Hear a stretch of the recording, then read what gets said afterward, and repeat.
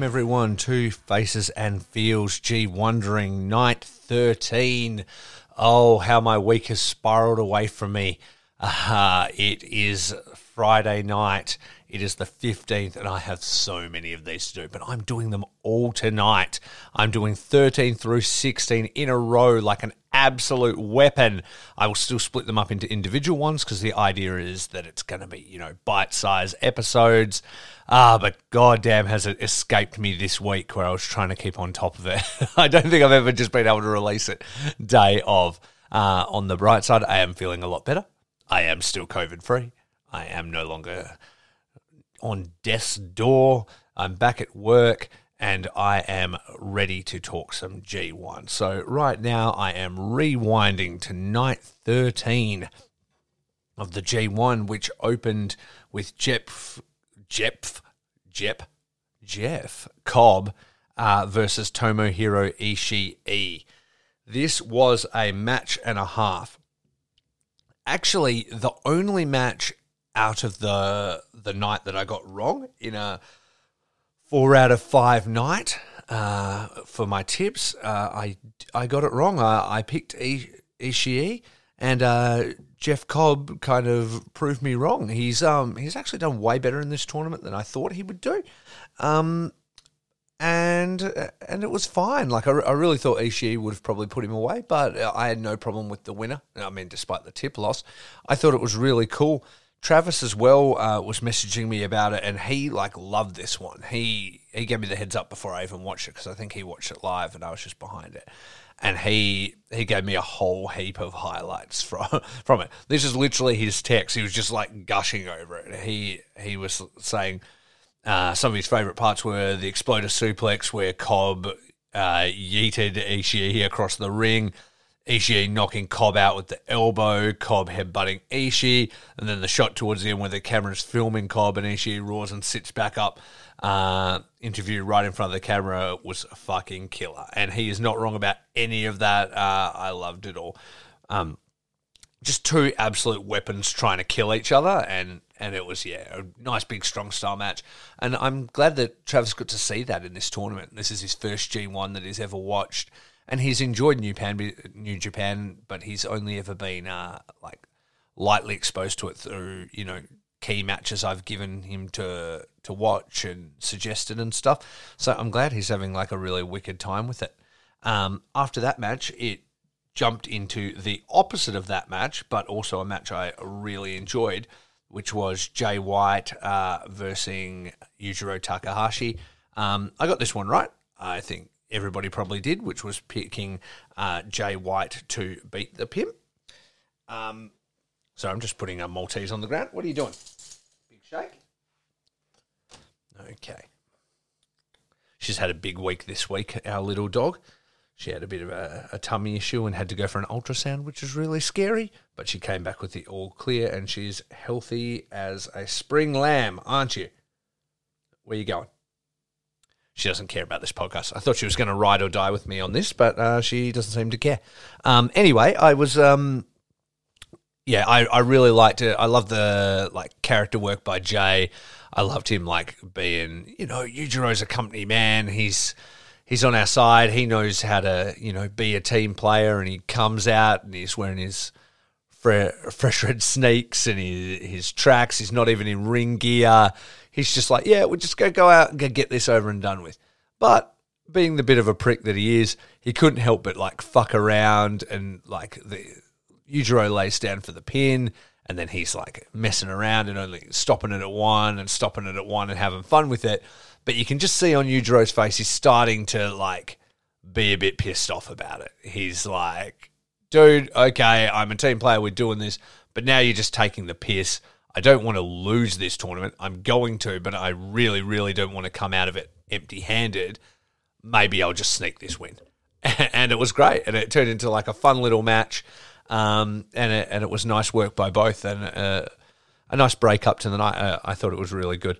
And then at the end, when Jay finally beats him, and then he's losing it and he's grabbing the chair, and Gato's promising he didn't know about it. And then he's, all paranoid, and maybe maybe they're turning against him. Maybe Evil is in on it, and maybe he's not as high in Bullet Club as he thought, and he's kind of worried about it. So I'm interested to see where that goes. With the whole G1, I predicted it, ending up in sort of Bullet Club warfare, because the Evil scenario seems so big. So I was thinking, maybe Jafe wins this block, Evil wins the other block, and it's still looking like it could maybe go that way.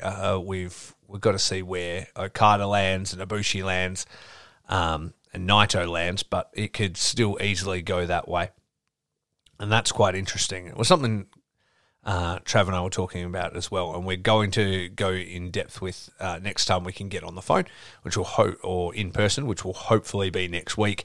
The G1 will be finished, and we'll get into that, and we're going to talk through our scenarios of how we think the Bullet Club fracture could take place, and do we think that Jay White could be a great face?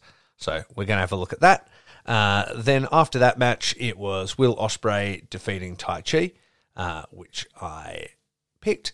Will Ospreay continues to be a bit of a dick, and I'm interested to see where that is going to go for him.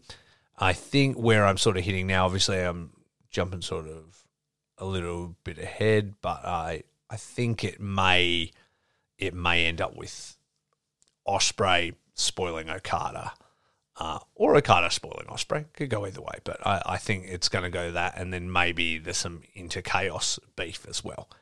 And you know what? There's also some inter-Suzuki beef with Tai Chi and Suzuki as well. So it's interesting. Maybe all of the... and then we just saw LIJ fracture as well. So maybe they're all just falling apart and they're reshuffling everybody. So we'll see how that goes. Then we had Kota Ibushi defeating Minoru Suzuki. That was an absolutely killer match. Probably one of the ones I've personally enjoyed most in the whole tournament. I really liked Ibushi and going toe-to-toe with Suzuki. Suzuki's a complete maniac, and he just wants a good fight. And then they're basically bringing out that, psychotic side of Ibushi that you see, where you push him a little bit too far and he gets that blank look on his face. They both get to that point and they're slapping the living hell out of each other and they're laughing. And and at the end of it, even though Ibushi wins, Suzuki's laying on the ground completely cool, but he's smiling because he got a completely good fight, which is opposed to the Okada match where he was robbed and he was throwing shit around and wrecking the place. With Ibushi match, he was quite satisfied with it. Didn't win, but he had a great time. So I really like that about him, and I know, how much he knows his character. I really like. And then it was Okada versus Shingo to finish the lineup. I really thought this was a step up from Okada.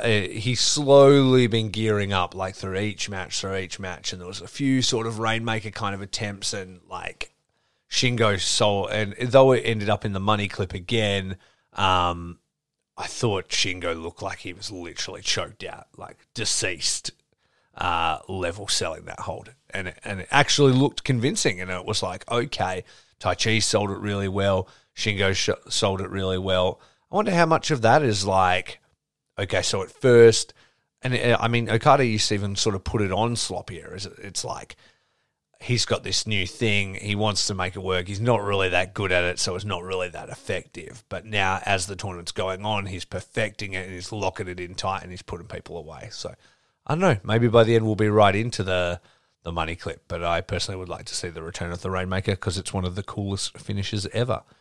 Which is kind of ridiculous for a short arm clothesline, but it is. He just sells it so well. It's great. So my face and feel of the night is going to be double faces and double feels, and both are going to Kota Ibushi and Minoru Suzuki, and Jeff Cobb and Ishii for two just absolute baller matches. Loved them both, and if you can only check out two matches of the night, check out both of those. If you can only check out one, I think probably Ibushi and Suzuki just come out for me. Quick rundown of night 14. My picks are Zack Sabre Jr. defeating Yoshihashi, Toru Yano defeating Kenta, Juice Robinson defeating Sonata, Hiroshi Tanahashi defeating Goto, and Evil defeating Tetsuya Naito. So we're all going to see how that plays out in the very next episode of G Wondering, which I will be doing in about 3 seconds when I finish this one. Thank you for listening, everybody. Check me out on social media at FacesFeelsCast. That's on Instagram and Twitter. Or email me with any questions or general feedback or hate mail to facesandfeels@gmail.com. Thank you very much for your time, and peace out.